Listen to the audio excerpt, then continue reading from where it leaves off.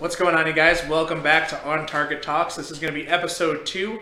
We're going to be talking about tactics, the theory behind them, and them in application. And we're going to have personal experiences and all those other things that we're going to take into account. My name is Chuckles, or Dan, but mostly Chuckles. I'm the assistant manager here. I'm Des. Well, I'm James. I'm the general manager here. Nice to see you guys again, back for week 2. All right, so we have a few announcements about a couple of things. So, obviously, it's not next weekend, is it? February 11th. You should know this. I'm sorry. Dates aren't my thing.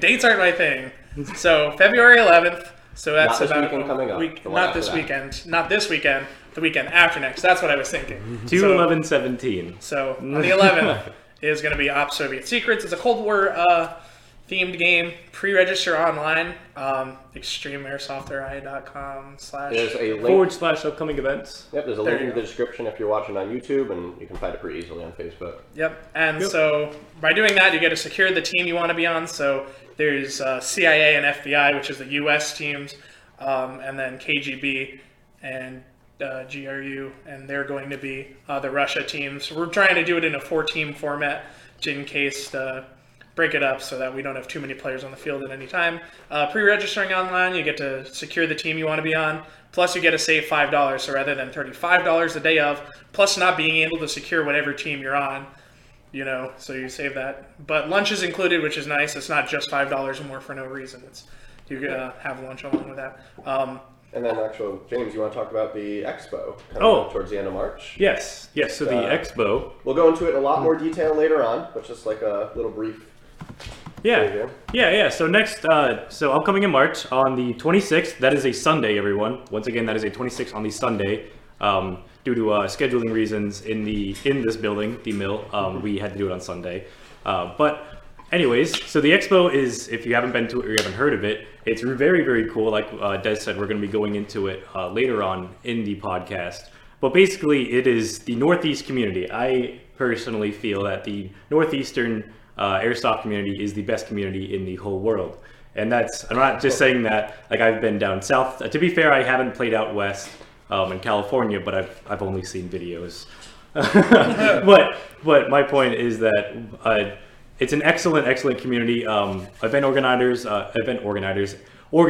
such as IMSATO are there. Elite Force. Cobalt is the father of this. He's the one who put it all together. We don't want to take the credit away from that. Yeah, of course.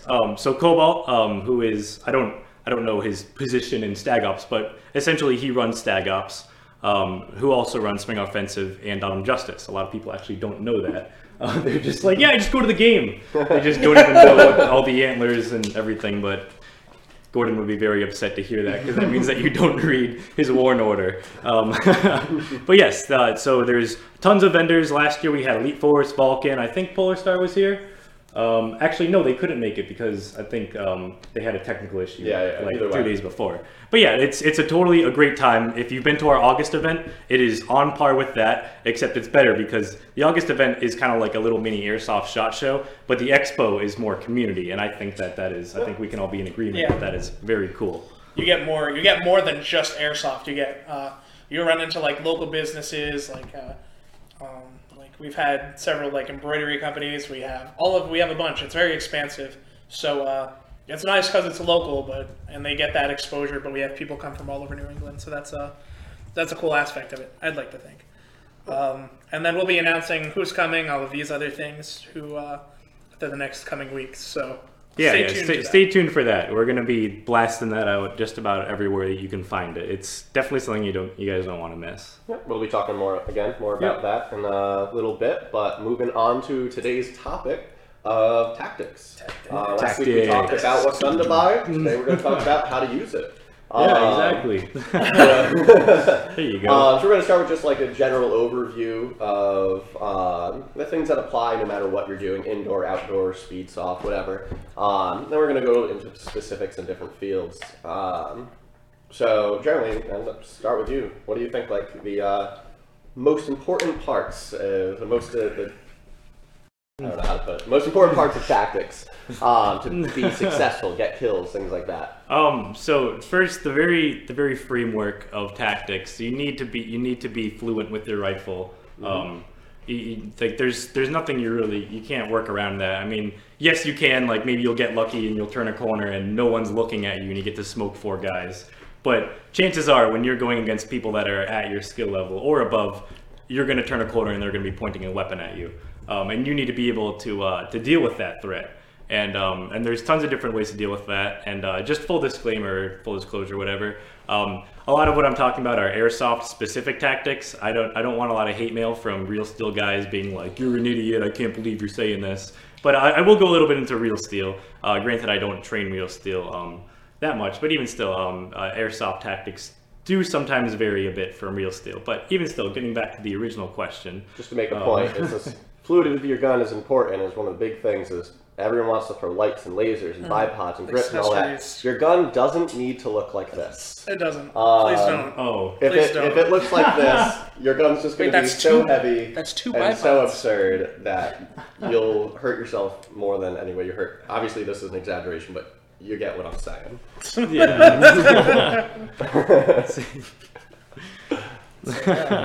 Yeah. So kind of getting back to that with your gun, it's you don't having stuff like that, like just kind of like what he was saying. When you have all that stuff, imagine trying to transition to the other shoulder. That's probably one of the biggest things.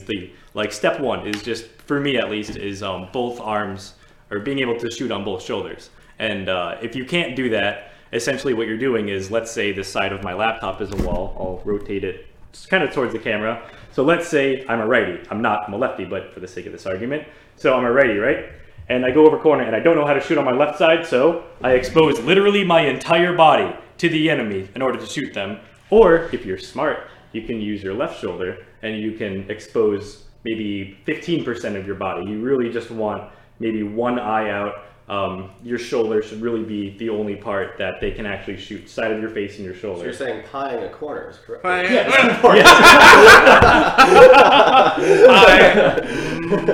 It's as tasty as you think it is. Pieing always nets those delicious kills. Those corners. Being able to pie a corner is a huge thing, and it's hard to do it, without having like a cameraman on me and showing you how to do it. But you can watch Magpul videos on the specifics. This is a better example. Yeah, yes, there we go. That's what I was thinking of. Pieing. Yeah. Yeah. So basically, basic gun manipulation is probably the step one of tactics, is being able to engage the enemy. And if you train on it harder and you train on it faster. Just that quick, even if it's just like a quarter of a second, if you can just jump on that guy before he can jump on you, then you got the kill and you're able to move, advance to your next target. But without that, if you turn the corner and your gun's down and you're on the wrong shoulder, you're gonna get smoked in the face. I guarantee it. Yeah, overexposure is the worst. So similar to James, I'm a strong believer of the gun and how you operate with it is very important. I'm a strong believer of from the ground up kind of tactics. So a big part of my tactics has to do with how I set up my gun.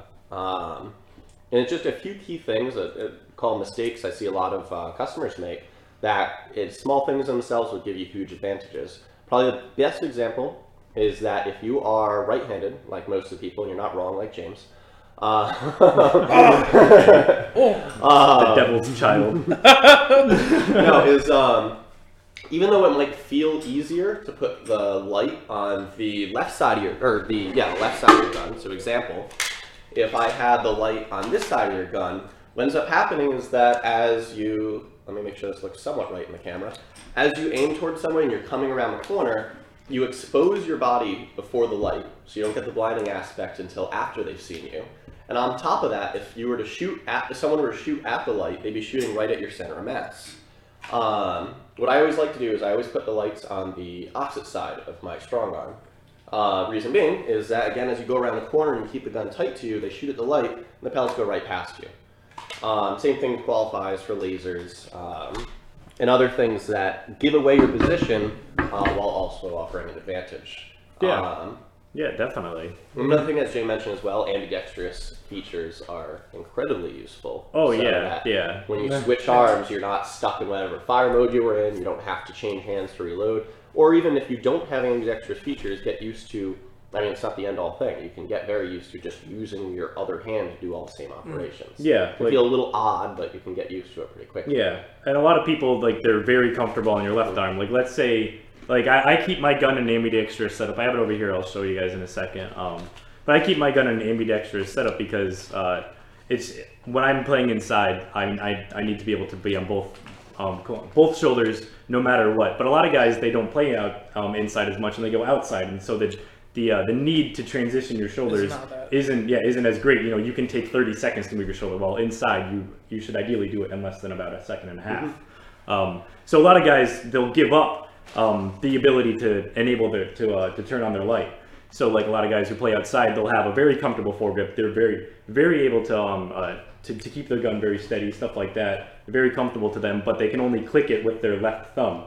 So you go on your right hand, and then you have to, like, you know, reach and use your middle finger or whatever. That just doesn't work. So another thing is deciding what you should give up on your off shoulder. I mean, I've been saying this entire time, you should be able fluent on both shoulders, but not everyone is at that level. So being able to just decide, okay, I can lose this, but still be able to use my weapon on my off shoulder if I have to. That's a big one too. Absolutely. You'll see that more so in like DMR setups, like long gun setups. When I had my about there. when I had my M14, I actually had my entire kit. It was left and right, like everything. My gun sat on my left shoulder. At no point, never did I go on my right shoulder with my M14, because I figured if I'm in a situation where I need to change my shoulders, I'm probably within my 100-foot kill distance, and I should pull out my sidearm. So, you know, that's a whole other thing. I had my mags placed that I only reloaded with one arm. It's, you know, there's so much theory that so you it's can really get feeling into. out the environment you're going to be operating in. Yeah. I know I set up my kit slightly differently between indoor and outdoor play. Again, it's all about focusing on the environment you're going to be working in and building your tactics around that. Yeah. And the more you play, obviously, the more adaptable you can become. And that's the biggest thing, is learning to adapt. Yeah. What was I going to say? Something about the guns. About guns. Sorry, yeah. Yeah, right. Another real important thing with setting up your gun is, and I'm sure James can agree here, though obviously there are some audio viewers that won't be able to see this, I'll try and describe it, is the chicken arms. Oh, the chicken wings! Chicken wings. I used to get that. I used to be so mad about that. There's a lot of people that run, and there's a couple things wrong here, is the hand on the mag well, you lose overall stability.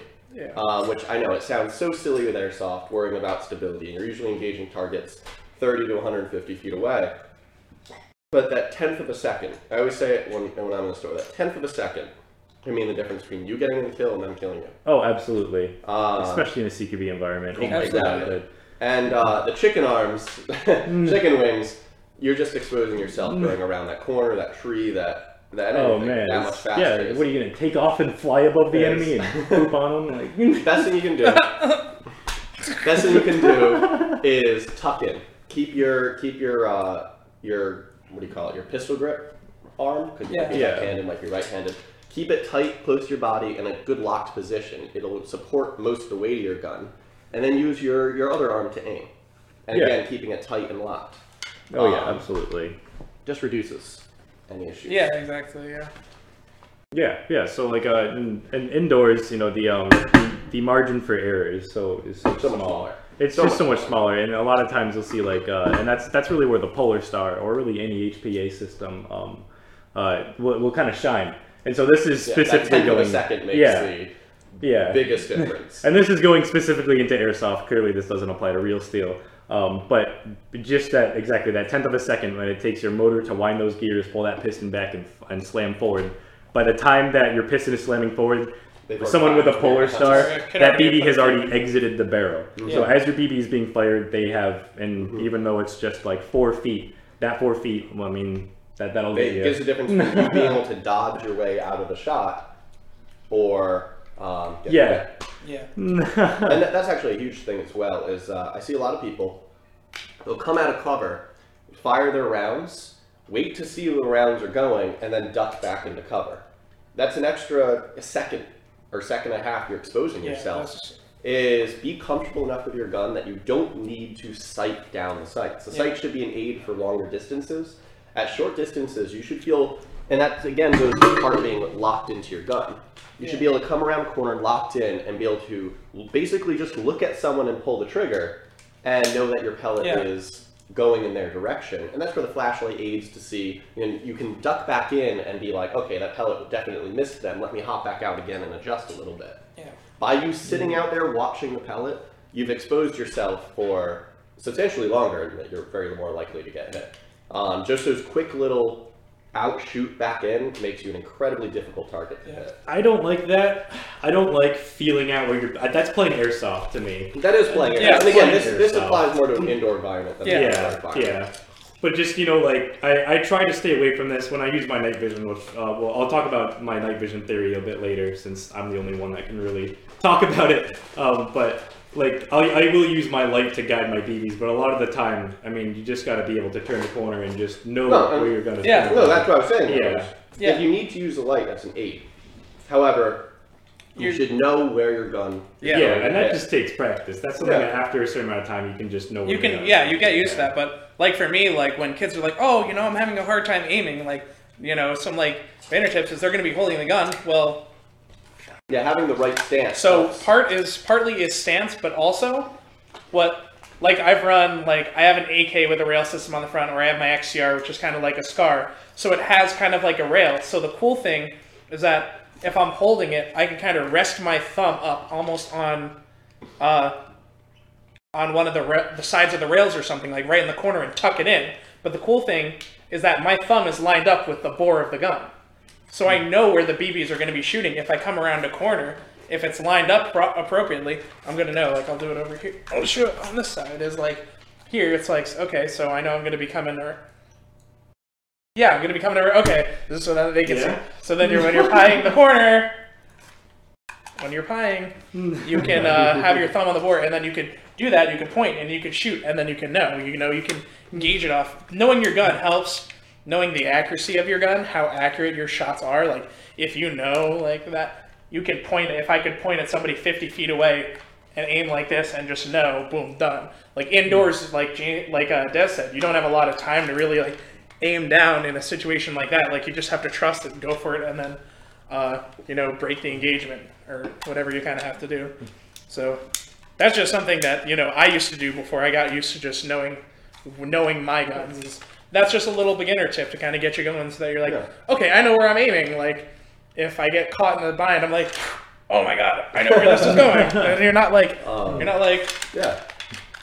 And always be willing to try new things. That's such a big thing.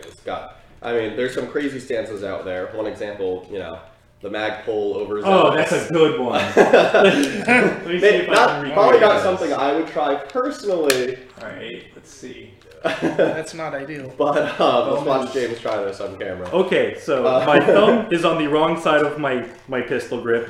I'm using my index finger, and then I grab my gun, and then I rotate my left elbow about 180 degrees. Because the mag would be...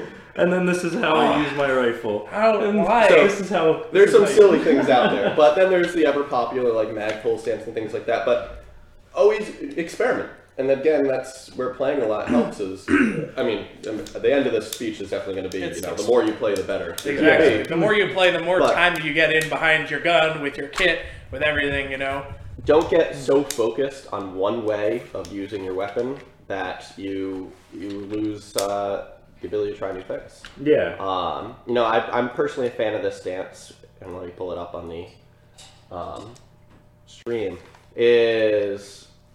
the mag pull stance, or whatever, cool guy stance, whatever you want to call it, is the angled forward grip and all that. It just gives you an extremely locked in, very solid feel. And that's how an AFG is supposed to be used. Yeah, towards the end of your gun. Yeah. Towards the end of your gun. This is how I explain it to most customers, is that, let me go back to the camera, is if you have a long barreled gun, something like a DMR, an M16, or just a long M4, something like that, and your arm is, you can just see how my arm rotates, is that as your arm moves further out, obviously your hand wants to rotate up. So if you have a long-barreled gun and it's all the way out there, this is a comfortable stance. If you have a short-barreled gun, if you don't mind, and you're using something close up, that's when a more vertical grip system is better. And don't broomstick it. Broomstick it. Because you lose that rigidity. The trick is one thumb over and use it as a hand stop. But again, as I said, as I move my hand further out, the angled forward grip makes more sense. Yeah. I always practice thumb over bore. Like I do different variants of that, but I've always just done thumb over bore. Yeah, I suggest that 1,000 times over. It's more comfortable, and you're just more locked into your platform. Like I don't know. Like I've been running I always run the Magnum AFG. I've run that on like just all of my guns for like as long as I've had it. It's so helpful, especially like I don't know, outdoors when I'm trying to like get in there. So I don't know. I love it. I use that Magpul, and then I usually have Magpul rail covers because it gets me a nice aggressive. I could get a nice aggressive and firm grip on everything. You know, gloves or no gloves, which is nice. So it's maximizing your kit for that. I did just see something in the chat that I want to. It's somewhat related to what I saw in the chat. So say, don't use safety kills as a strategy. For the love of God, don't use safety kills as I'm just going to hide behind this doorway, and then I'm going to jump out and kill whoever's standing there. Because A, it's not a fun way to play, honestly, and B, you're just going to make a lot of people mad. And that might work once, maybe twice, but then the second they know where you are, you're just going to get shot. Yeah. You're here to shoot people. Yeah. Yeah, you're going to shoot people, exactly. Shout out to my boy Fox. There's a lot of times I see people using safety kills as a strategy, and it's disappointing. Yeah, and that's the one thing that That's what sucks about indoors is you have people like anytime you play, you know, you're in a room, you're in a corner, and you're like, I'm gonna shoot the next MF that's gonna come through the room, and then they come in and they're like, safety, safety. It's just they run into a room and they just yell it and throw their gun around, and then they're like, oh, why aren't you hit? It's like you didn't even. The whole point of the safety, I don't know. For me personally, like the safety kill. All right, so the point of the safety kill is like, usually it's like I want to have like if I have an advantage on you. Usually it'd be like like I'm just trying to be not a dick and shoot you like at this point. Range. It's that's exactly what it is. It's just not. That's what it should be. And then but you have people that just go into the rooms with their pistols or something. You're like safety. It's like you need to literally. People don't get that. It's like you need to clearly define your target. You need to be like safety. Like that needs to be clear like, because other than that, you're just like shot. You're just spraying, and that's not practical. On that note, for those of you around Extreme, if you'd be interested in a no safety kill night like 18 plus, or let us know. Please comment in the video because we've been considering that, but we want to make sure there's enough interest. So. If you like the idea of a no safety kill night, and this would mean no safety kills. So 0 engagement distance. So no complaining about getting shot close. Comment below. Let us know. Because I want to do it. I'd play. Yeah. But we obviously. That's the one thing that I do. Yeah, that I don't do here. Well, of course I do it, but I always will forget. Is that I always? I mean, mostly when I play outdoors at big events. You know, like Milsim games. Where you turn a corner and the rules of engagement are this. If you do not want to get shot in the face, do not put yourself in a situation in which you are going to get shot in the face. Everything is good.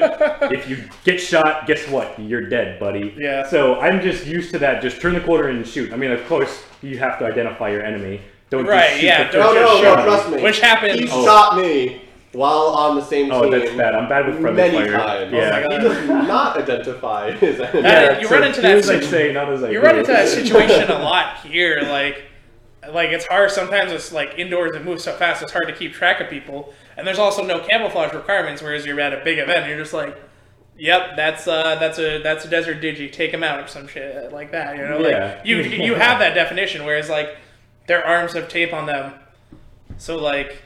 I mean, you can see them. It's just how well are you going to see them? You know, like so it's hard to identify. We don't want to have to make teams with like bright yellow pennies. So IFF has identified friend or foe. Friend? That's what like you run in that situation. People always friendly. There's so many instances of friendly fire. It's like silly. It's like if I'm not looking at like if I'm in the opposite direction of you, like if I'm engaging somebody. And, like, I'm in front of you, and you see me shooting where the bad guys are. Like, indoors, it's pretty straightforward anyways. It's like, bad guys are this way. Good guys are this way. I'm shooting that way. Like, and What? And you're gonna shoot me, and then I'm like, I'm hit, but did I get an enemy really get behind me? It's like, dude, what the? I'm trying to hold it down here, and you can't help a brother out. It's like, nah, you're gonna just ruin it. It's like, identify the guy. Like, I don't know. Part of it's knowing who's on your team, anyways. Like when you get into the game, you're just like, or before you look at the lineups, you're like, okay, I know who that is. I know that these guys are my enemies. That guy's kind of weird. You're whatever, like looking so you can identify him. So stuff like that you can do, but like, people don't do that. People don't care. They're just like, oh, I see. It's a guy. I can shoot at. And then it's like, what's the process? The question I saw posed on YouTube that I think would be very good to talk about is how to quote-unquote deal with speed softers. I was actually just thinking about that. Now, again, we have no problem with aggressive gameplay. No, absolutely. That's the nature of indoor. That's how you win. That's exactly how you win. And we're going to go into that with answering this question. It's the attitude behind it that's a bit of an issue. Yeah, it's violence of action. But going forward is, dealing with speed softers, they're easy to kill. They're really easy. Well, two big things. Check your corners. And this is from experience, is a lot of times, if you want to win the game, focus on playing the objective, not on getting kills. Yeah. That will generally get you ahead. So many people just automatically think that it's like a team deathmatch kind of thing every time you get out there. But it's too easy to play team deathmatch. Team deathmatch is so easy. You should be pressing yourself play to Call of Duty if you want go. to play Yeah, exactly. If you want to play TDM all night, go sit home alone and play Call of Duty. Go on your friggin' headset, talk to all your loser friends, and go do that. Like, it's not team deathmatch all the time. There's tactics involved. Like, why aren't you pushing yourself? You're just killing people. It's like, well, let me go do something. Like, let me try to grab the bomb or the freaking. Right, exactly. And it's more fun because trust me, it is such a good feeling when you're the one to grab the flag and capture the flag or plant the bomb and bomb plant. It's way more fun than just getting. It's much more kill. Satisfying because you're fulfilling a bigger purpose. But moving into what we were saying about the best way to engage indoors and things like that, and especially when you have very aggressive players like Speedsofters, honestly, one of the best things you can do is be aggressive back. Don't be afraid to move forward. It's just another kid with a gun, another adult with a gun. Either way, another person to shoot at. If you engage at them, they don't have some crazy advantage over you. They might know the field a little better because they're here every weekend, but that's about it. You can still get the leg up on them. Yeah, exactly. And dealing with Speedsofters, what they do, or with the style of Speedsoft, is at least through what I've noticed through my experience, is they're just there to rack up as many kills per death. It's all about their KD ratio. Which is actually a thing in real life. It's not a thing. Yeah, exactly, and that's what I'm getting at. Call of Duty again! See previous rant. Exactly, and when I play, like I said last week, I play as a port to train for real shooting. So when I get shot, I take that personally. Sorry, I just saw dedicated chuckles. Let's see. God. But That's lame. Dedicated venting about Airsoft. But continuing. Sorry about that. Yeah, it's all right. So what I'm getting at is just like I take that very personally. On a personal level, I was just shot, and I am laying in a pool of my own blood, and I am bleeding out. And I take that, and it's dramatic. But when I play, I don't want to get shot. Like, who actually wants to get shot? Well, no, you don't want to get shot. Yeah, exactly. But what I'm getting at is since Airsoft is a game, they're treating it as such, and there's nothing wrong with that. Right. That's at that point. They're gaming the game. Yeah, they're playing the game. They're playing the game. I can't blame them for that. Yeah, and I absolutely will not. Yeah. But getting at to the base of the original question, which was how do you deal with them, and just goes back to basic real steel shooting and slow is steady and steady is fast. If you just slow, if you know where they are and you can keep them in a corner using just relative suppressive fire, you don't need to hammer on your trigger. Just flash your light, keep them on it. Like basic, just advancing on a target behind cover movement, and you just move up on them very slowly. And then usually you're just able to grenade them out or just turn the corner and grab them while they're in that corner. Yeah. That works very well. Another one is your spacing, indoor spacing. I know indoors you can have 4 people literally stuffed into a corner, that's what Speedsofters they live off. They look for those dense, they look for those groups of people, and they will run out, they'll slide, and they'll just smoke all of them. So your indoor spacing, usually when I'm playing, I'm usually when I'm moving up, I'll usually allow a group of people to be in front of me, and I'll wait for that. I'll literally, yeah. I mean, this is me, of course, baiting. I mean, or playing the game. Of course, I would never in the real world use my teammates as bait to lure out a player. but in the game. But once again, we're in the game, and this is dealing with them in a CQB environment. Because let's get real, you'll never encounter them outside.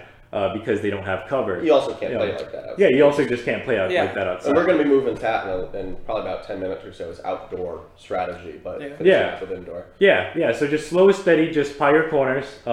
Just think about it. Look at your field and think about it. That's what most people don't do. They don't visualize the entire field, and of course it takes a while to know it.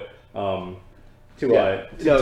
understand the environment that you're playing in. But after a few games, and it's really just is just knowing your environment and visualizing. Just think of a long straight hallway. Like when you're running, of course you're going to slow down the more turns you make, and they want to eliminate that. Mm-hmm. So you just think of it, what is the path of least resistance? And then that is most likely the path that they're going to be taking, and you're just going to wait that. Yeah. Just pie that corner very slowly, and half the time I'll come out and they're sprinting and I just dome them. That does remind me of a very important aspect I meant to mention when I was talking about the gun build earlier.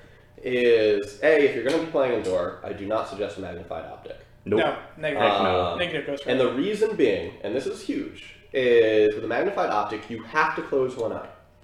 And you're cutting off half your field of vision, which is where people could be, where you could be getting shot from. It's real important to have like a red dot sight. My personal favorite is the EOTech. Some people like the aim point style one. I do. I have mine. I Never be in front of James. The aim point cantilever. I don't know. That's a me thing. But the thing is that a lot of people, even with those, they still shut one eye. And you're losing literally almost 90 degrees of your field of vision. I learned that pretty quick. I had always wanted one, and then I was like, it's just a red dot. I don't have anything I have to give Hi, up. Jesse. Just saw your comment. Sorry. So the best way to use a red dot sight is keep both eyes open. Don't look at the dot. Look at your target with your eye lined up through the dot, and you'll literally just see a dot appear in your vision in front of you. And if you rest that dot on a target, that's where your gun is aimed, as long as you have the red dot sighted into where your gun shoots. Yeah.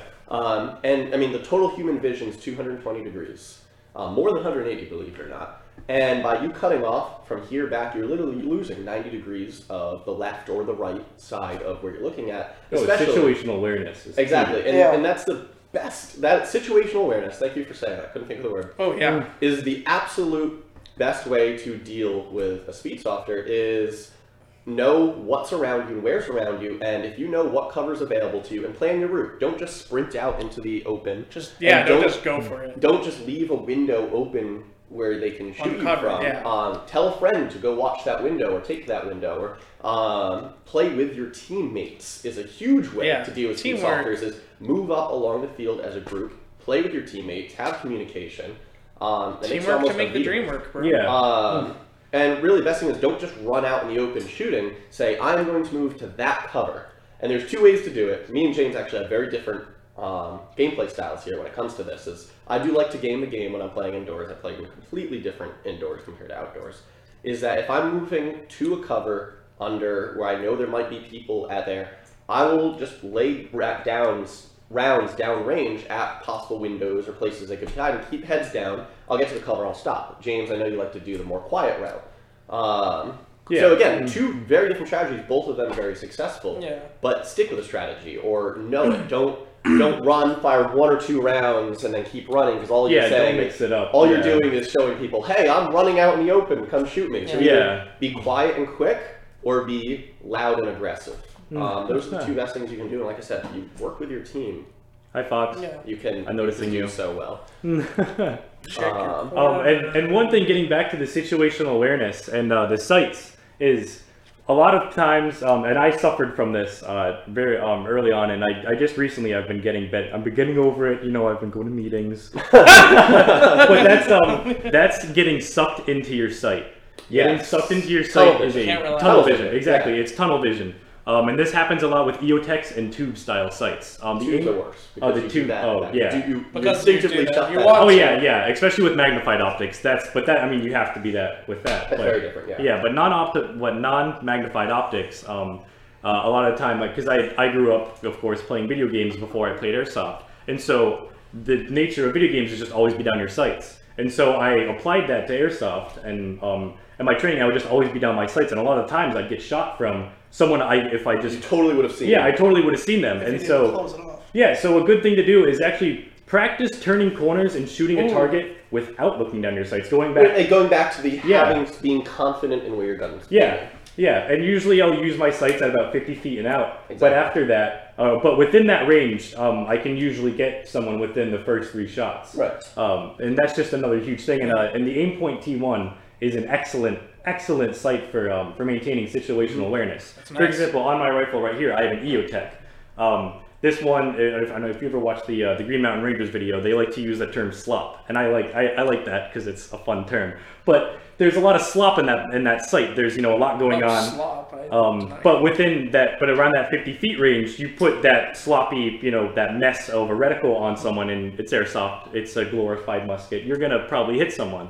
But the T1, which is great about that, is they have a single dot and a very slim, small housing. Yeah. And the idea, the theory behind that is that you can keep both your eyes open. You can look down your sight, literally, well, not literally, but since you have 2 eyes, I can't think of the 3D, whatever. But what the point I'm getting at is that your depth perception. Because of that, it actually phases out that sight, and you just have it's basically just like a dot. It's kind of like an aimbot. It's literally like an aimbot. And you're able to keep full situational awareness. And that's why we love the reflex sights indoors, is because their rim is a millimeter thick. Optics Anonymous. Yeah. So it's like, but that's part of like the science behind eyes, is that it's like it's one eye has this one, this other has another field of vision. So then what it does in your mind, it completes the picture. So then it takes out some parts, you lose some parts because of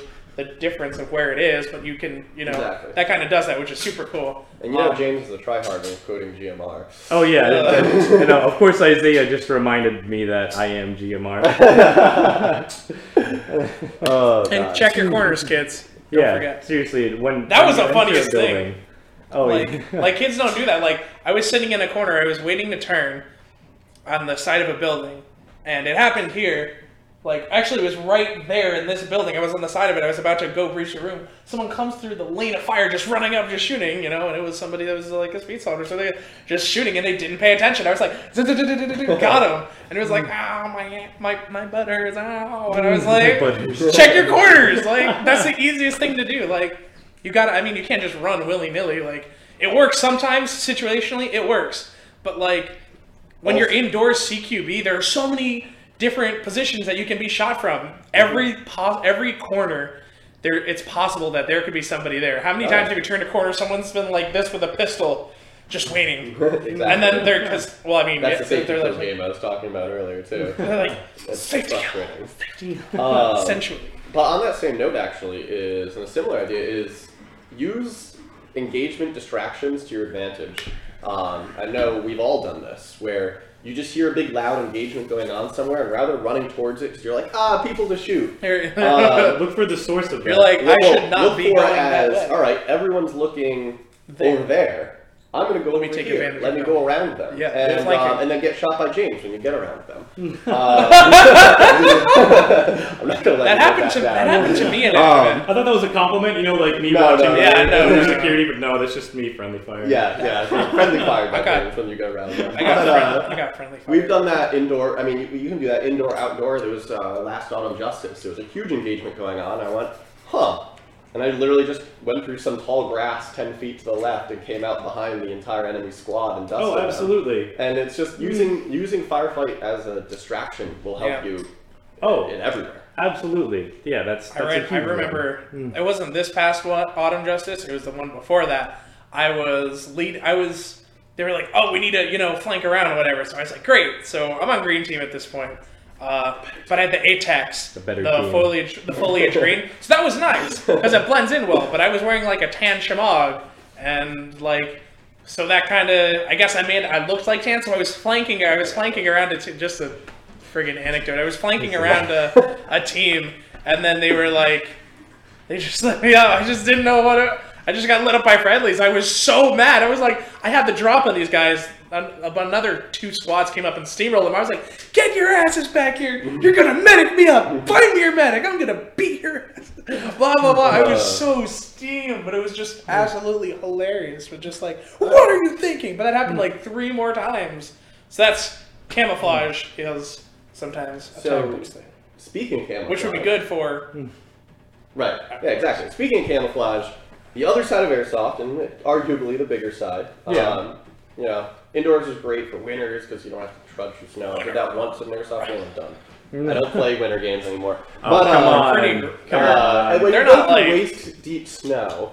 That's the fun part of it all, Almost that. No, but moving to outdoor tactics, I would say there's 3 major gameplay styles. You can be a gunner, a rifleman, or a DMR. And I'd like to talk a little about each. Okay. So I know you obviously prefer the rifleman role. Yes. I would prefer the DMR role. I think Fairman and I'll talk about the different rules, yeah. Yeah, we can do that. So I'll let you talk about the rifleman role. I know you've been playing that forever. Okay. So. Yeah. So, you know, like there's the rifleman role. I guess there's different variants of it. I like to consider the rifleman as under the category of rifleman. There's medic, there's squad leader, grenadier, and then I think and comms as well. So rifleman essentially to me is you have an M4. You have your basic semi-automatic rifle. And that is a rifle. This is my gun. And the rifleman's job is to cover all possible, basically 360 degrees. As a unit, as a squad, is to cover 360 degrees of engagement. Is the rifleman's job in a squad. Let's say you have a squad of a 12-man squad, and let's say 8 of them. 8 of those guys are all riflemen. Between those 8 riflemen, you should be able to identify an enemy poking his head out at literally any time within the sphere of 360 degrees. You should be able to identify that enemy before they get the jump on you. That's one big thing that I see the rifleman as. Mm-hmm. And then of course once you make contact, that's when you get your saw and you're like, okay, contact's over here. As the saw gunner, you're going to suppress them. Yeah, and then the rifleman. Saws in a little bit. Yeah, and then the rifleman. It's hard to just talk about it. Without the because each of them is because that's the whole point. They're all a piece of a big puzzle. We'll talk a little bit about each and then put them all together. Yeah.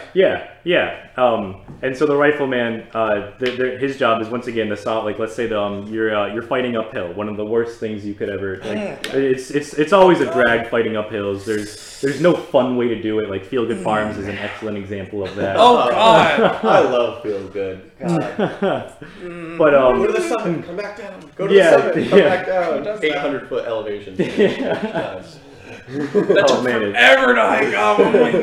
Man, I hope he didn't do leg day a couple days before that. You need your energy, but yeah. So the riflemen, their job is I like to think of the riflemen as the kill makers. The riflemen are the guys. These are the guys who are going to get your kill. Everyone else is doing their job so that the riflemen can get their angle and get the jump on that guy. Mm-hmm. And as such, the riflemen, they need to be fluent with their rifles, like we went over earlier. Well, really with riflemen, I'd say a medium setup. Okay, but not bulky. Yeah, not bulky. Like usually that's the saw. That's like the pack of the group. But for combat effectiveness, at least to me, of course, there's so many different ways that you can do this. I always take criticism on this, and then I always give it back. But I'll always like 7 mags, one in my gun going out, and then 6 on my person. I like to keep them in front. A lot of people like to put maybe 3 on their front, 3 on their on like maybe a battle belt. Again, there's tons and tons of theory behind that. We're actually talk about loadouts in a couple weeks. We had discussed the whole loadout thing because there's like there's so much to expand do. That, so and so rifleman does everything. They're like they're essentially like, I mean, you have the squad leader, but he's a rifleman, but they're the playmakers. You know, they do all the objective stuff. Like you're not gonna have your saw gunner go try to detain some guy. Like we need a hostage. Yeah.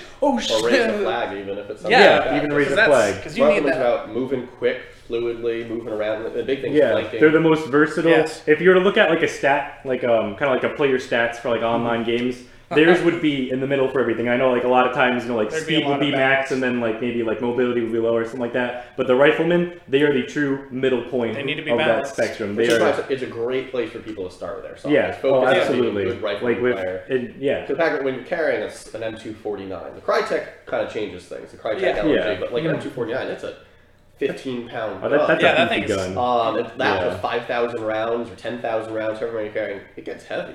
It Oh, adds. absolutely. And you have to be able to move around and all that. But like, yeah, I didn't mean, say if you can were a be pack good- mule, Matt. If you can be a rifleman, like, I don't know, I feel like that's the most important thing to be, because as a rifleman, you can go to any event and just, like, be a rifleman, because if you're a saw gunner, like, well, I mean, then that's further on, and wonder if we're talking about saw gunners, but if you're a dedicated saw gunner, and you go to an event that might not have that, or, like, have that as a role, like, oh, you know, Spring Offensive, Autumn Justice, those events you can do 2 per squad, whereas MSAD you might only do 1. So now you have one saw gunner, and the other saw gunner, who's just dedicated to that, is now a rifleman, and it's like, oh wow, wonder when the last time I used my rifle was. So it's like, if you start, like, rifleman's it's perfect for baseline, but also, like, you can do so much with just being a rifleman. You can go so many places with that. So And actually, on that note, I do want to mention with riflemen, before we move on to saws, is you don't need to bring the world with you. No. You're not invincible. You're Oh, yeah. probably going to die. And again, Yeah. this is game and again. you'll probably die. But it's good. Well, it's You good will die. It's good to bring, I would say, 2 to 3 hours worth of gear with you. Only On the field? Okay, so James, you I want to don't- know one time you lasted more than 2 to 3 hours at a game like Spring Offensive or Autumn Justice. Never. I've been out there for longer than Okay. that. But in constant engagements is my point. Oh, well, constant engagements. So my point is, you don't need to mean- bring, like, that 7 mags is more than enough. You don't need to bring a bottle of ammo. I usually will.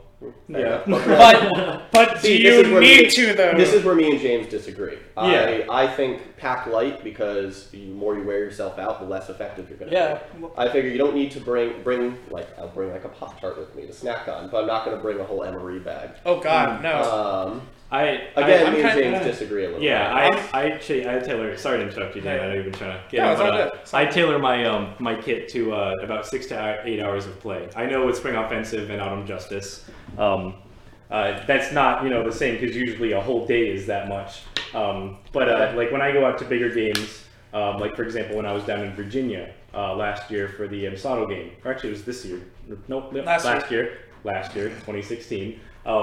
That was a true 24-hour game. The fighting did not stop. Well, that's a bit different. Yeah. That's not your regular outdoor play. Yeah, but we're talking tactics, so I'm going to talk No, tactics. fair enough. And just field effectiveness is just I mean, if any of my teammates are watching, they'll make fun of me and say I'm always take the longest to get out on the field. But when I'm out on the field, I can sustain myself for about 8 hours between batteries, BBs, and food.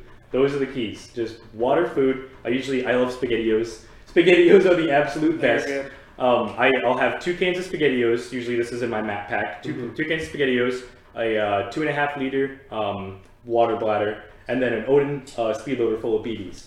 And of course everything else. And That that is usually the biggest thing is water. water. Oh my god. Water is literally It is the no number matter one what you're thing. doing, bring Everyone forgets. enough water and then some.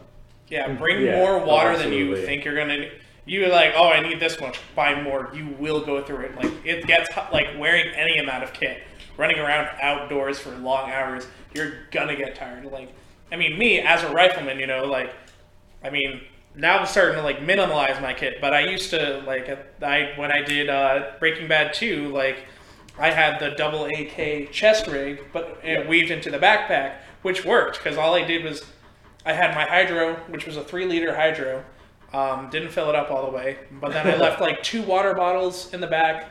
Yeah. I had one bag. One of the extra pouches was for batteries and such, and then I actually didn't even really carry any extra BBs because I had 8 Enough AK mags, mags, which was more than I would ever go through in an engagement. But like something like that, it's different. But like now in my kit, I usually have my double banger pouch, and I use that for like Cliff Bars. So I'll carry Cliff Bars. I have my hydro, and I don't know, and maybe like I do Uncrustables. That's my thing, just because they're easy. When you go buy them, they're frozen. You can leave them; it doesn't matter. They sit in your bag all day, and then like they defrost. You got a You PB sit and J on right them, it's just a there. mess. But it's nice because it's like kind of filling. It's a lot easier, and it's simple. It's almost like a granola bar or something, or like a Cliff Bar. It's just like you open up the wrapper, you can eat it with your hands. Doesn't matter. You're done. You're quick. It's done. But it's also, I don't even like at larger events. I don't carry a lot on. I mean, I used to,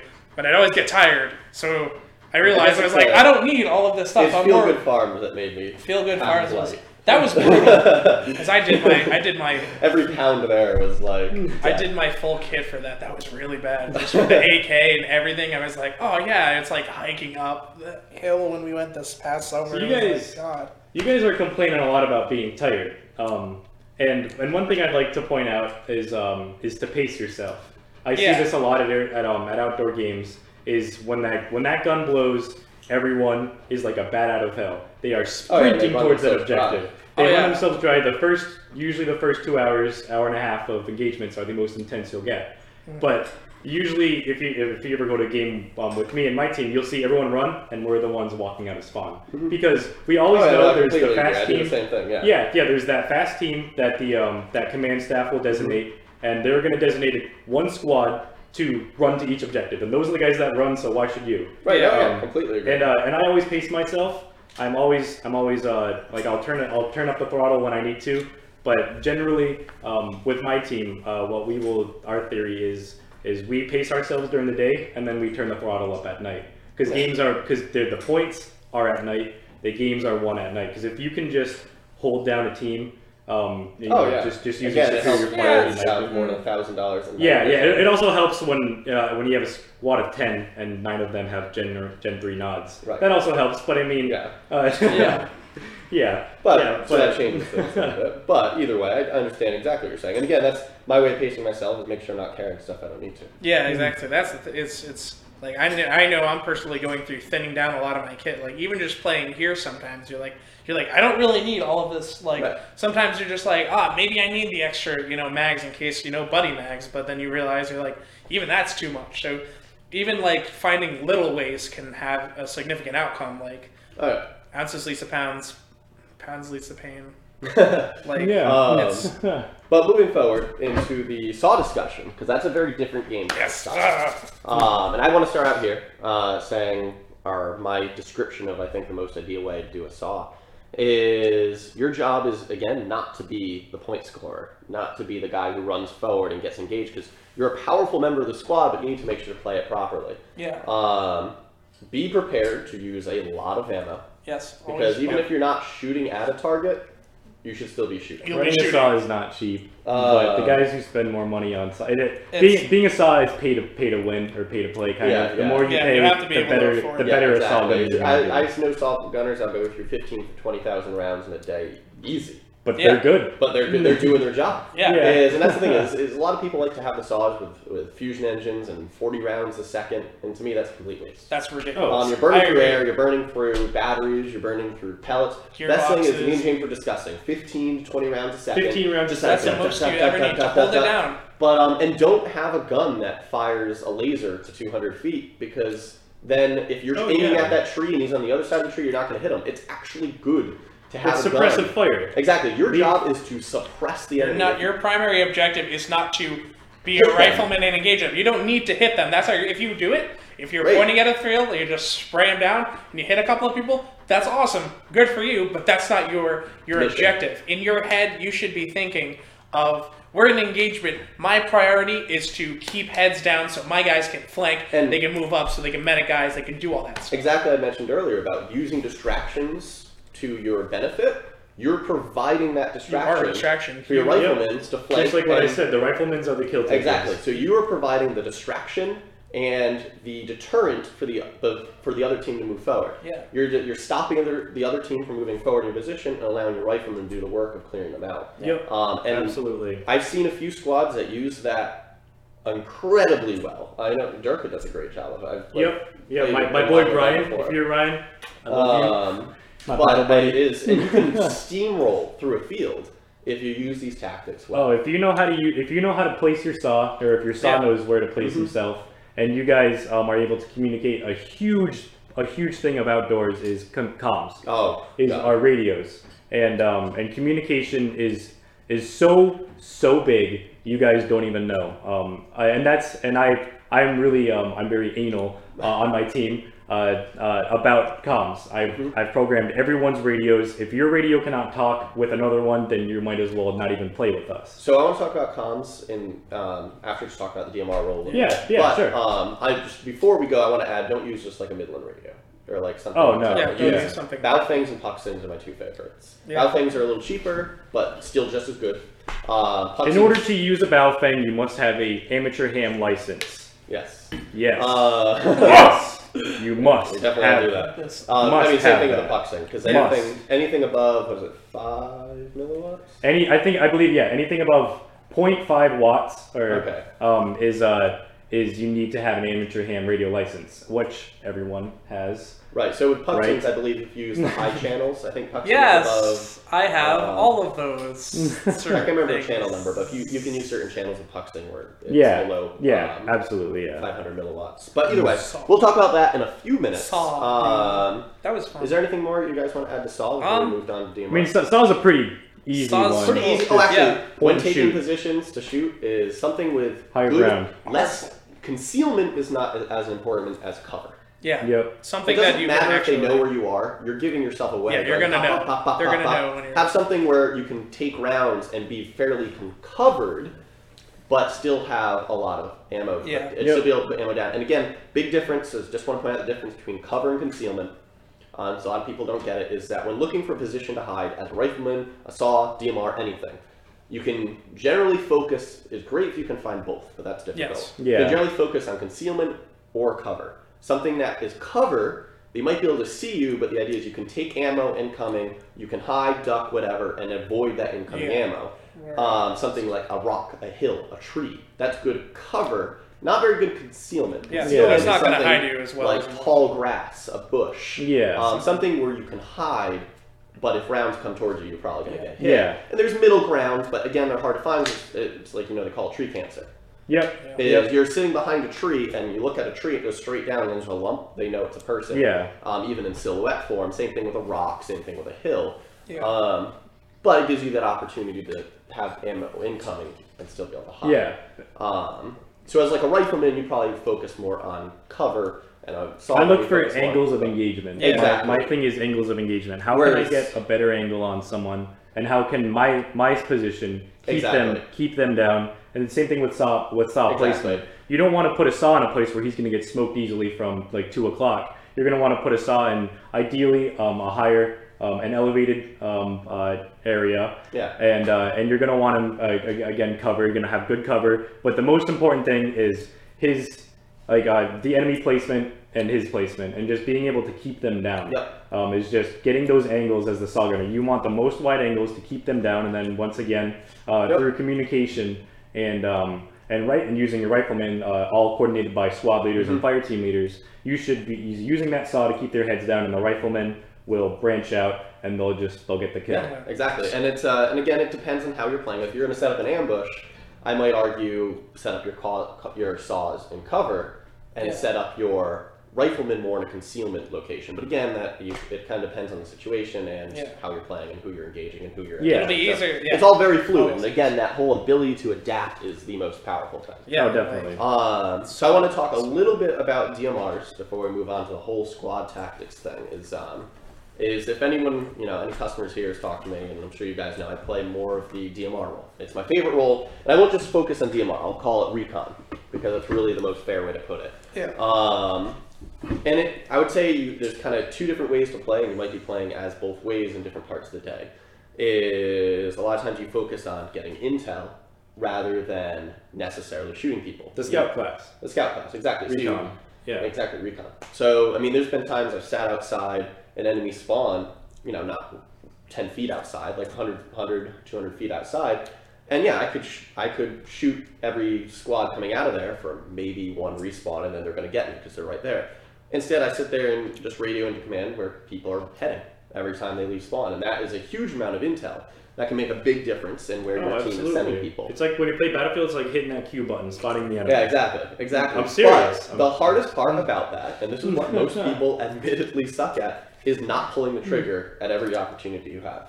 Yeah. I'd say that's The hardest part about playing the recon role Absolutely is knowing pick your shots. when to pull the trigger and when to not. And a lot when to just lie down and stay the hell still. A lot of the time, pulling the trigger is kicking the beehive. Exactly. And you are going to have a whole lot of pain coming your way. Because you are outnumbered. You're 2, maybe 3 people trying to take on 50. I don't care if you're Chris Kyle, you're going to lose. Yeah. It's Airsoft.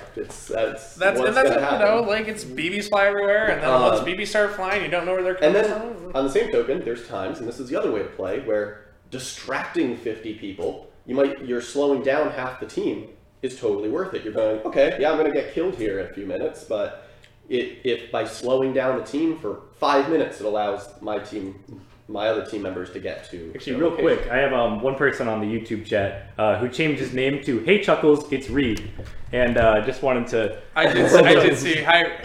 Yeah, just wanted to let him know. Yeah. Just to say hi. That's fun. You guys are crazy, dude. I don't respect you. But as I was saying, is my favorite thing with DMR class, and probably most important thing is minding your engagement range. Is you have a minimum engagement range of 100 feet, and that's significant. That's about a telephone pole.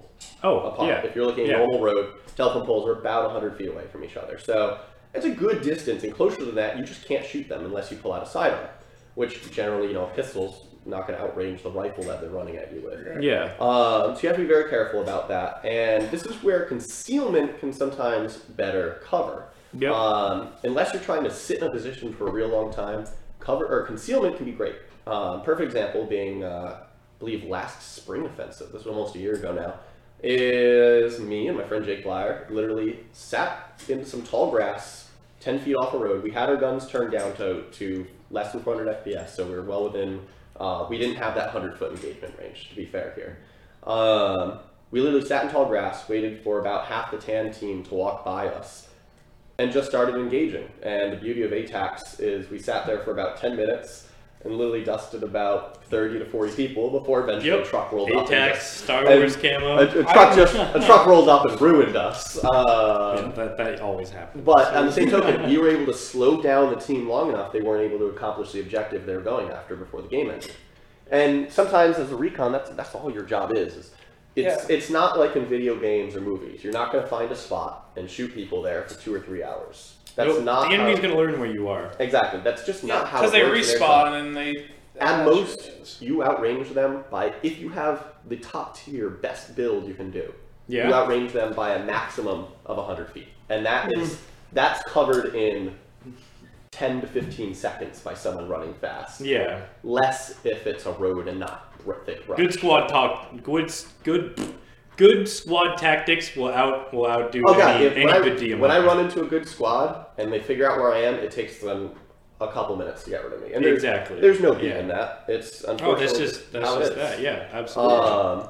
But again, your objective is there a lot of times to relay intel and to distract, or a lot of times accomplish, and this is my favorite part of blending recon, is doing fragro type missions. One of the favorite things Cobalt does during Fragos. During those are the best. Autumn Justice, Spring Offensive. I live for those. But as a 2 or 3 person group, you're able to move right through enemy flanks by moving quietly. And that's actually probably one thing I meant to touch on earlier, is when you're playing outside, for the love of God, don't stick to the roads. No.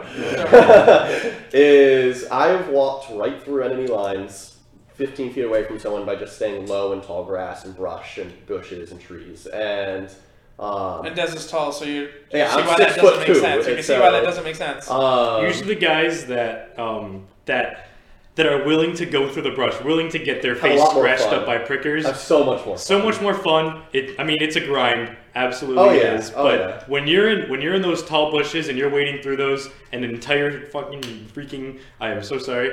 I usually try to watch my mouth. Anyways, moving on. So an entire freaking enemy squad of or platoon, 2 to 3 squads, and you just smoke them. They're on a road. They have limited cover outside of that road, and you just annihilate them. And you wait to engage them until they're close. That's one of those things. If you're hidden, don't engage them when they're just getting into your range. Wait until the whites of their eyes. Exactly what George Washington Wait said. until they have no option to flank. Yep. And you'll win.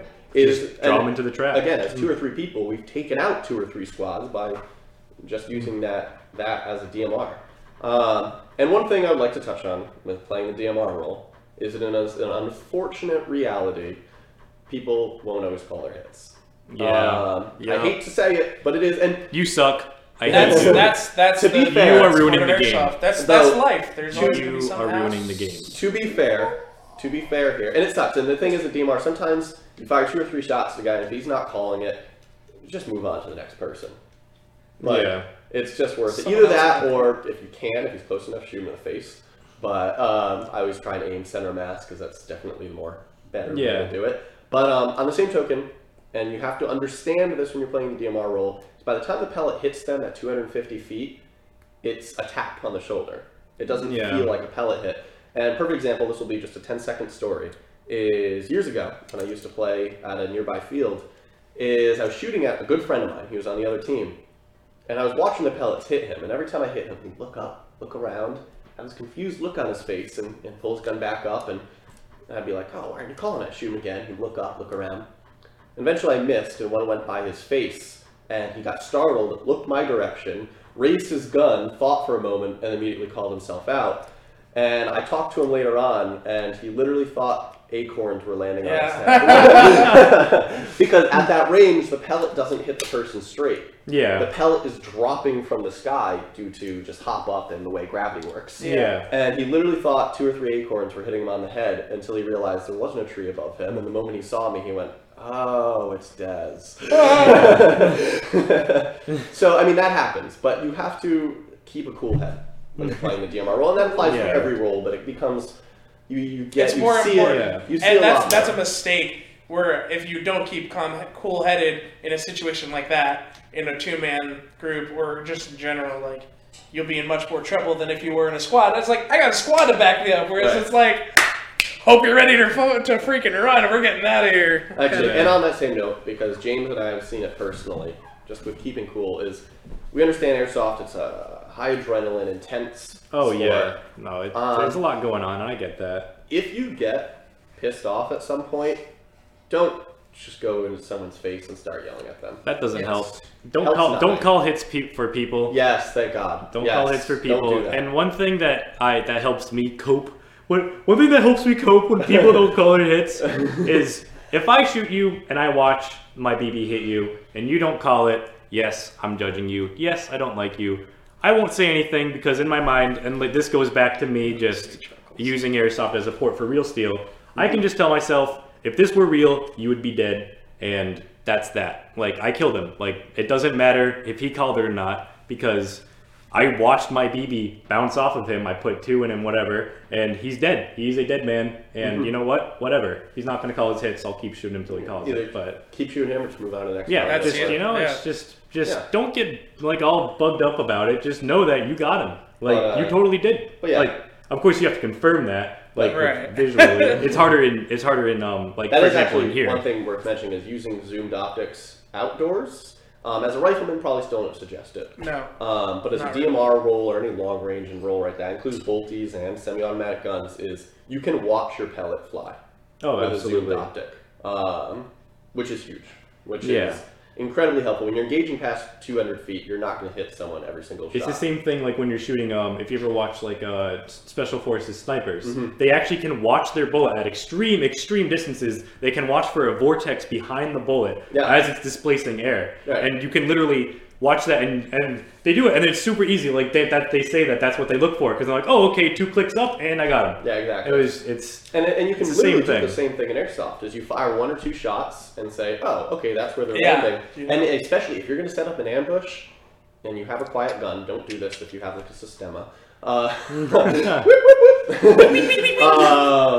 but it's not a bad idea to fire 1 or 2 shots. Get an idea of where those shots are so you know where to aim when someone steps into that engagement zone. So if you're like, oh, I'm going to hit I'm going to be aiming for people on this road, and they're not going to be able to hear you at the moment. Fire 1 or 2 shots. Say, okay, I'm hitting 2 clicks low at the road. Aim 2 clicks high when you engage those targets. Very, very helpful when you're setting up an ambush type. Oh, absolutely. A part of that's knowing your gun and knowing your limitations also. Like, as a rifleman, you obviously won't be able to outrange somebody that has you, or you probably won't be able to. Like Des said, you're going to have an advantage with a DMR that shoots at whatever FPS, such and such. But like, know your limits. Know the limits of your kit, your gun, yourself, and play within those limits. Yeah, exactly. And, know your strengths, and don't think you're if you know your weaknesses. just because your gun's aimed at. Yes, exactly. Yeah, exactly. Just because it's like But end rant on that. Let's talk a little about squad tactics. Okay. Which is the last, I would say, another big part. Not the last part. We could talk about this for days. I could talk for hours about theory. But outdoor play, squad tactics is huge. Indoors, communication with people is important, but I would say not necessary. It's good, but not like the end all. But like outdoor, if you're not communicating with your teammates, you're not playing. Yeah, exactly. You need to. Like outdoors, you run into. I mean, and it's different for whatever events and AOs you play at. So. It's good, especially like, so you're playing Autumn Justice Spring Offensive, you have your squad, and you run into an enemy force, or you're setting up an ambush, or you run into them, and so what you want to do is you have your break up in a fire team, so that's how it all breaks down. It's you have your team, you get broken down into platoons of squads. Your squad is a 12-man team, let's say, and it's split up into 2 fire teams. So then one fire team leader to another, or it's those things communicating where, hey, you split up for maybe an ambush, or you split up to hit an objective from both sides, or anything like that. Or like it happened one time, like last time is when we did Spring Offensive last year.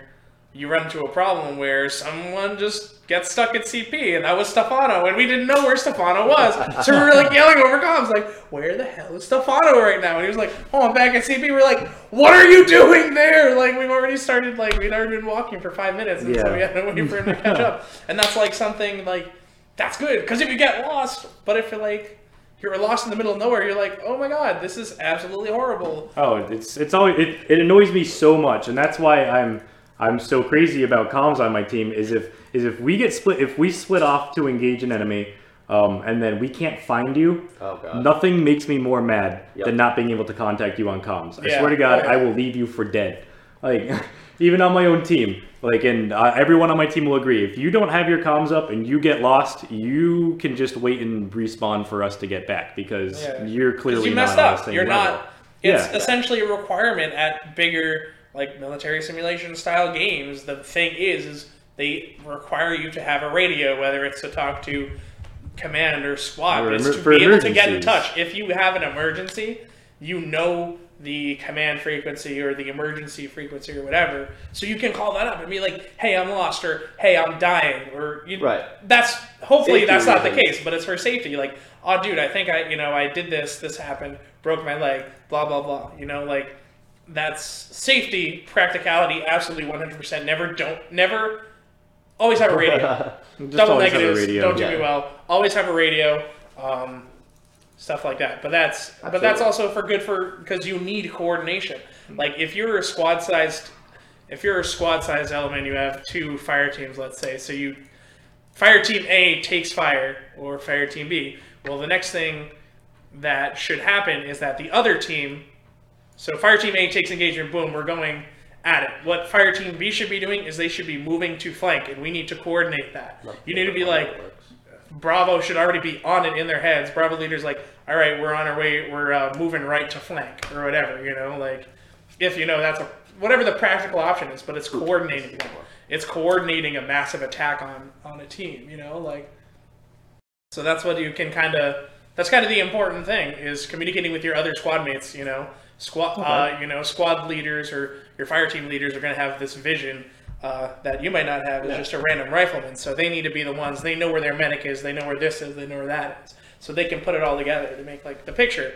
And by using comms, that's absolutely, utterly a priority. Like, so you can see right here. Yeah, and on that same token is biggest mistake I see a lot of people doing, and admittedly I've done this as well, I'm sure we all have, is don't bunch up. This also goes along with the don't be on a road. But don't just be in a group of people. Spreading out. Spacing is huge. Spacing is so huge. And it's usually, obviously this doesn't talk much about spacing, but I usually say minimum of 10 feet apart between people. Absolute minimum. That way if someone just does a burst of fire, they're not getting out 10 of you. Like a saw. Spray and there goes half your squad. At most, they can hit 1, maybe 2 if they're lucky. Spacing is huge. And then as you see, flanking squads can go around, gunners in the middle engage, and you can outtake anyone trying to ambush you incredibly quick. The reasons that ambushes work all the time in Airsoft is because people bunch together. It's plain simple. An ambush would not work in Airsoft if people were spread apart. Nothing is better than an Airsoft ambush. Like, oh man, and that's it's spacing and formation are a big thing, but like you're gonna have your 8, Also, on that same token, is when you have squad leaders and fire team leaders, there's times for discussion, and then there's time to just do what you're told. Doing shit. No, your squad leader says you do what he says. Right. And if you all die because of it, all right. Then fine. Yeah, whatever. That sucks. You just respawn and go back into play. Yeah. And you learn from your mistake. If you're sitting there arguing in the middle of the field, that's how you die. you're mission ineffective at that point. Yeah. B, you probably are going to get shot, and C, just everyone leaves more unhappy. Yeah, exactly. And a lot of the time, your squad leaders are nominated as a squad leader for a reason.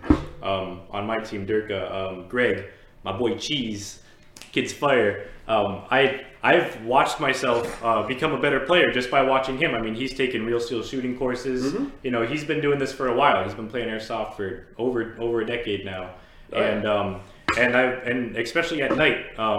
I'll touch up on that whenever I get a chance, I guess. But like at night, I watched him play, and I watched what he does, and it's brilliant exactly what he does, and it's just how he reacts to contact and how he makes contact with the enemy, and just the level of aggression and the level of thought that he puts into it all. It's really fascinating, and just watch. If someone's doing good, like don't be embarrassed to watch them. You could, if there's like that kind of goes along with like be growing as a player. You should be constantly growing constantly learning, especially learning. Like there's no one that knows everything about everything in Airsoft ever, or in anything in the world. There's no one that knows everything. Even the smartest people continually try to push their boundaries to get the highest level of performance that they can out of whatever. Right. None of us claim to be experts. We're just sharing our experience. We're just a bunch of dudes that have been playing Airsoft, and like we have knowledge and experience that is unique to us and what's happened to us, whereas somebody else that's working here might not. Well, they won't. They definitely won't have the same experience. So we can share that and maybe, hopefully, like help you guys out. Yeah, we'd love to hear. If you disagree with us, if you agree with us, whatever, talk about it in the comments. Yeah. As we do read them. We'd love to chat about it. You can see we look at the live chat, we look at the post chat as well. Yeah. But I do want to actually take the last 10 to 15 minutes to talk about the expo some more. Okay. We can talk about night tactics and other that's whatever. That's its own thing in itself. That could be like an advanced. I live for the night. If I could only play Airsoft at one time, like I will legit pay for a game and only show up for the night game if I thought. But if everyone had night vision, I'd still play it. Night vision is playing against users with night vision is such an experience, and I know that you guys don't understand that, but it's just the level. Yeah. But just the level of thought and it's just patience. You really it's such a patient game, and you just have to remember that you are the 5%. You're the 5% that you can see exactly everyone, and they can't see you, and just you use that to your ability. And a lot of people are like, oh yeah, well that's unfortunately to be effective with night vision, you have to have the right. Oh yeah, you have to have infrared lights and lasers and a sight. You have to have a squad that can operate at that same level as you. Recon yeah, vision. We have to have a whole squad. So I guess probably in the loadout. We talk about that. I can really kind of go off on a tangent and dive into night vision theory. Back to the expo. But yeah, that's what we want to talk about. So like I said earlier, big shout out to Cobalt Gordon for putting this all together. He is such a.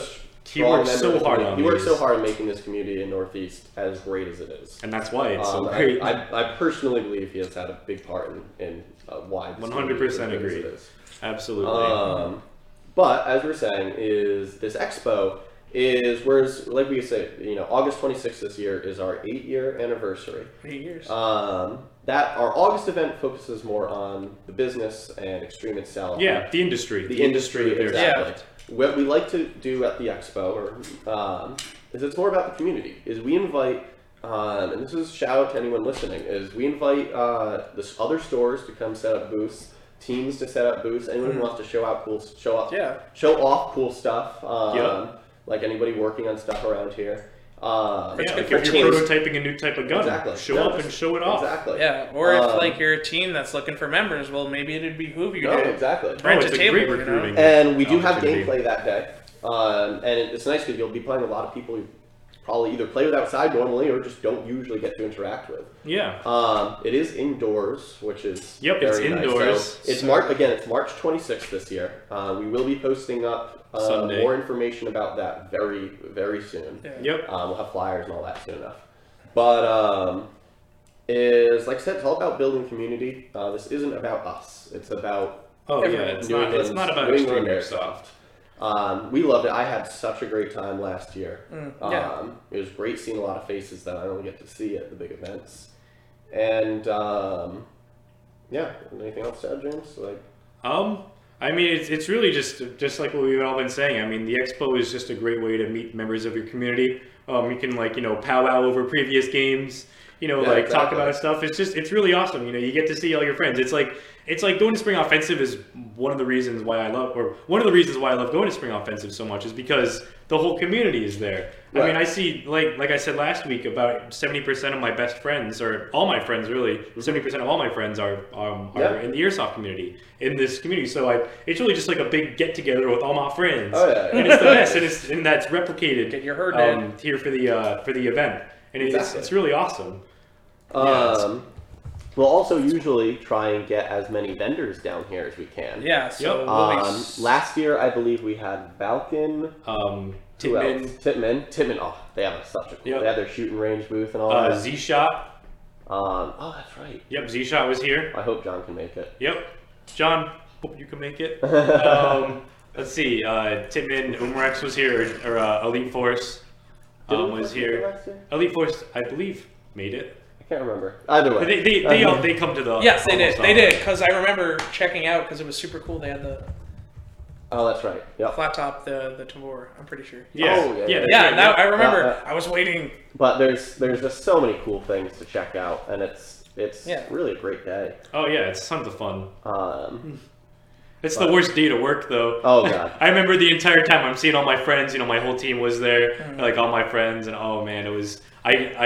Every second of my 30-minute break, you can get. I was out there. Actually, I think my system was having issues, but Z-Shot was there to fix it. Look at that. So it was perfect. Wallace was very helpful. He fixed it in about 2 minutes because I'm an idiot. But yeah, no, it's a cool thing to do. You get exposure. You get to see what's around. Not here, but what the rest of New England kind of has to offer.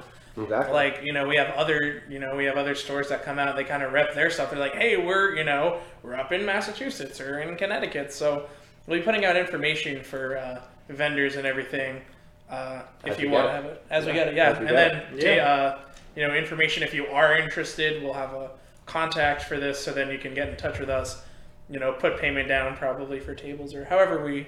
Yeah. Usually the pricing may change this year, but I remember it was very, very inexpensive. For a booth, then it wasn't. So I think Ben on YouTube asked, can ESR set up a booth? I mean, sure. Yeah, if you're a team. You guys are more than welcome.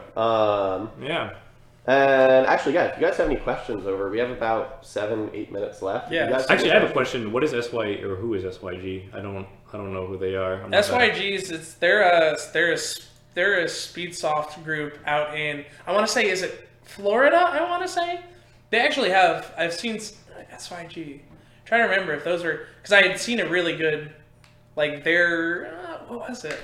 I think it was them. I want to say I actually watched some of their videos, and they were like Speedsofters, but it was a higher level of play almost. Professionalism, yes. They also if they did something, they didn't just. Right. Their goal wasn't to shoot, be excessive overshooting and stuff. Like, I had seen them, they'd, run around a corner, they'd shoot somebody once, and I'm like, oh, good. I'm not used to seeing that indoors. Like, it's just like something like that. It's like usually people are just like, I'm really gonna light it up. But so they're pretty big. So if they wanted to make the trek up, like I saw them do something, I think in Colorado or something weird. Ben says they're from Cali. That makes sense. Okay, so Cali, it's big out there. That's what it's all about. So, but yeah, if they want to come really to the East wanted Coast, to, you can hit them up. You can hit them up. Be like, hey, you should come out here, rep it. Yeah. You know, there is a big, there is the desire for Speedsoft. You know, and to give you guys an idea, here's a picture from last year. It was pretty busy there, and we do have a raffle at the end of it usually. Yeah, so lots of free stuff. A lot of always free stuff here at Extreme Airsoft. So it was pretty good last year, and I'm sure it'll be just as fun this year. If not, I hope bigger. Oh yeah, I mean it's just such a fun thing. So with the 4 minutes left, I mean, if anyone has questions, anything they really want to ask us about anything we discussed, anything coming up, anything really, spit in the comments. I'm monitoring Facebook and YouTube. So if you guys have any questions, just let us know. Other than that, yeah, we're just gonna kind of keep chatting, and we'll answer questions as we go. Yeah. But yeah, no, there's lots of stuff. What has, while we're chatting, what has been your favorite Airsoft game ever? And like, if you had to pick, and not just on Injustice, which one? Okay. Well, I can't answer this in one because there's two games that I have in my mind. My favorite game that I did with my team, in both games I played with Durka. But probably my favorite game was Richmond. It was going down to Virginia, and the game was a little stale. But that's just because there weren't enough players for the AO. The AO is outstanding, and next time I don't think we're going back there, as Tom had posted. But either way, just hanging out with my team, nothing beat just the 10-hour road trip down. So that was by far one of my favorites. But my favorite action game was the night game of the most recent spring offensive. Okay. Actually, whatever game I haven't, whatever the last spring offensive game I went to, I don't remember. Right. But that was the game that I watched. I watched I watched my boy Greg play at night, and that was a 100% night game. And it clicked. It just made sense, and I figured out the psychology behind the enemies at night, and I totally played that against them. I played the enemy so hard. And at one point, my entire squad was smoked, and I think I must have been the last one alive. And there were probably 30 enemies coming right at me, and I was able to hold them down off a trail, gaming them. And I'll go more into detail in another podcast when I talk about night tactics on how I was able to, achieve a KD of 30 and 0. It was an absolute insane game, and I don't think I've ever had more fun playing Airsoft. Fair enough. I did see one mention about doing a Speedsoft style tournament at Extreme. We unfortunately had tried that. We had Speedsoft nights. We had Speedsoft nights, and unfortunately there just wasn't any interest. Yeah. We'd love to do that again. Comment below if you really are interested in something like that. We might try again. We'll see. But our experience in the past, unfortunately, were not ideal. Yeah. My favorite game. Wait, do you have any more questions? Every game at Extreme is a night. And again, any team whatsoever is welcome to set up a booth at the expo. Yes. Oh yeah. The question about that is we'll be putting out the details about that as soon as we clarify them with Cobalt. Yep. 100%. And space is going to be a little bit more limited this time, so it's going to be. It's going to be, if you show up day of, there might not be space to set up a booth. That is going to be a pre-registration type thing. You're absolutely going to have to go ahead for that. Yeah. So we have a slightly smaller space to work with than last year, but I'm absolutely sure we can still have it be just as cool. Thank you, Charles. That was actually the first game that I had ever writ. Rowan was that Ukrainian game, so that actually means a lot to me. Thank you very much. My favorite, as of now, was definitely I went to my first MSATO game, Breaking Bad 2, last year. I was totally head over heels in love with this experience. Like, I had never been on that level of play before. Like, I'd done Autumn Justice and Spring Offensive, and we went to Feel Good for one of their event things. And then, playing here, playing wherever. But to get on a level like that, like, it was like 180 players or so. So it was just like, it was much smaller, but like that was the first time it felt like I was on a much higher level of play. There was more intensity, and it was kind of like here in a way. Because they were at the Fitchburg AO, it's a lot of buildings, and you're in buildings, and you're clearing buildings, and you're doing all this. So, and then you have the night games, you're trying to sneak around, and it was so many cool aspects that kind of came together where I was like, I don't not want to go to any more like MSATO events. Like I want to hit everyone I can this year, just because it was just such a positive experience. It was a great time. Me and my guys had a great time. Like it was awesome. So I don't remember having that much fun. It was maybe like Autumn Justice, like 7 or something, or 8. 8 was a really good one, but that was definitely like the game that completely changed Airsoft for me. In the past few months, I've completely done everything. So, that's cool. And I guess I'll just throw in my perspective real quick before we end the stream. I'd say my favorite game was probably a long time ago. Autumn Justice 3 or 4, I believe. I've been playing for it. That was before my time. Too. Yeah. I've been playing for a little while now. I'm old. He's the grandpa here. What I think I liked about that game, it was before Airsoft was like a well-known thing. So the people you played with were people that you'd see every other week. It was the same group of people. Yeah. Going to all these games. That's nice. And there's still plenty of them that I love running into. One of my favorite being Kurt Pat. But I remember my favorite moment of that game is it was before everyone had night vision. It was very, very few people. And fortunately, I was borrowing a friend, so I had some. And I was just Gen 2s, whatever. But still. Gen 2s are anything is better than a Gen 1. But I remember my entire squad was running tracer units. And probably the best moment of my life was we got an engagement. It went something like this. We were running green. The other team's tan. We rolled up and we go, green? And they go, tan? And there's about 10 seconds of silence because we couldn't tell who the other team was. And then they said their check. There's usually I think it was like they say a type of animal, or you say like they would say dog, and the response would be German Shepherd, like that was their check. So they just say their check. We all look at each other and go, oh, they're tan. And I saw just about roughly 15 tracer units erupt in a hail of fire in an instant. That's awesome. It will forever be my favorite moment in Airsoft because it just looked so damn cool. Oh, yeah. Especially under night vision. Tracers at night are just so cool. It's if you ever were wondering like what it's like, if you ever seen videos of tracers under actual tracers under night vision, like actual military videos, it's actually kind of like that. It's a little bit different because they're BBs and there's a stream of them instead of just a couple every here and there. But it's the feeling is absolutely the same. Just watching all of them everywhere all the time. Watching the muzzle flash. But and that's the cool thing about tracers with night vision. You get the muzzle flash. Yeah, and it looks, like I said, it was the best moment. And it was before Polar Stars. It was before all this. So everything was loud and noisy, and oh man, that's great. Very cool. On that note, however, or apparently Jeremy Clarkson on that bombshell. Yeah, on that bombshell. No. I'd like to thank everyone who tuned in. Yeah, thank you for tuning in, guys. We'll be back next week, and again, we'll be talking about. We'll announce it. Yeah, we'll let you guys know. We usually discuss afterwards what we want to talk about. Yeah. Right now, I realize this is wrong. It's not 4:30 to 6 anymore. We'll be changing that. It will be 5 to 6:30 just due to school schedules and things like that. Unfortunately, we're all still in school, so limiting factor here.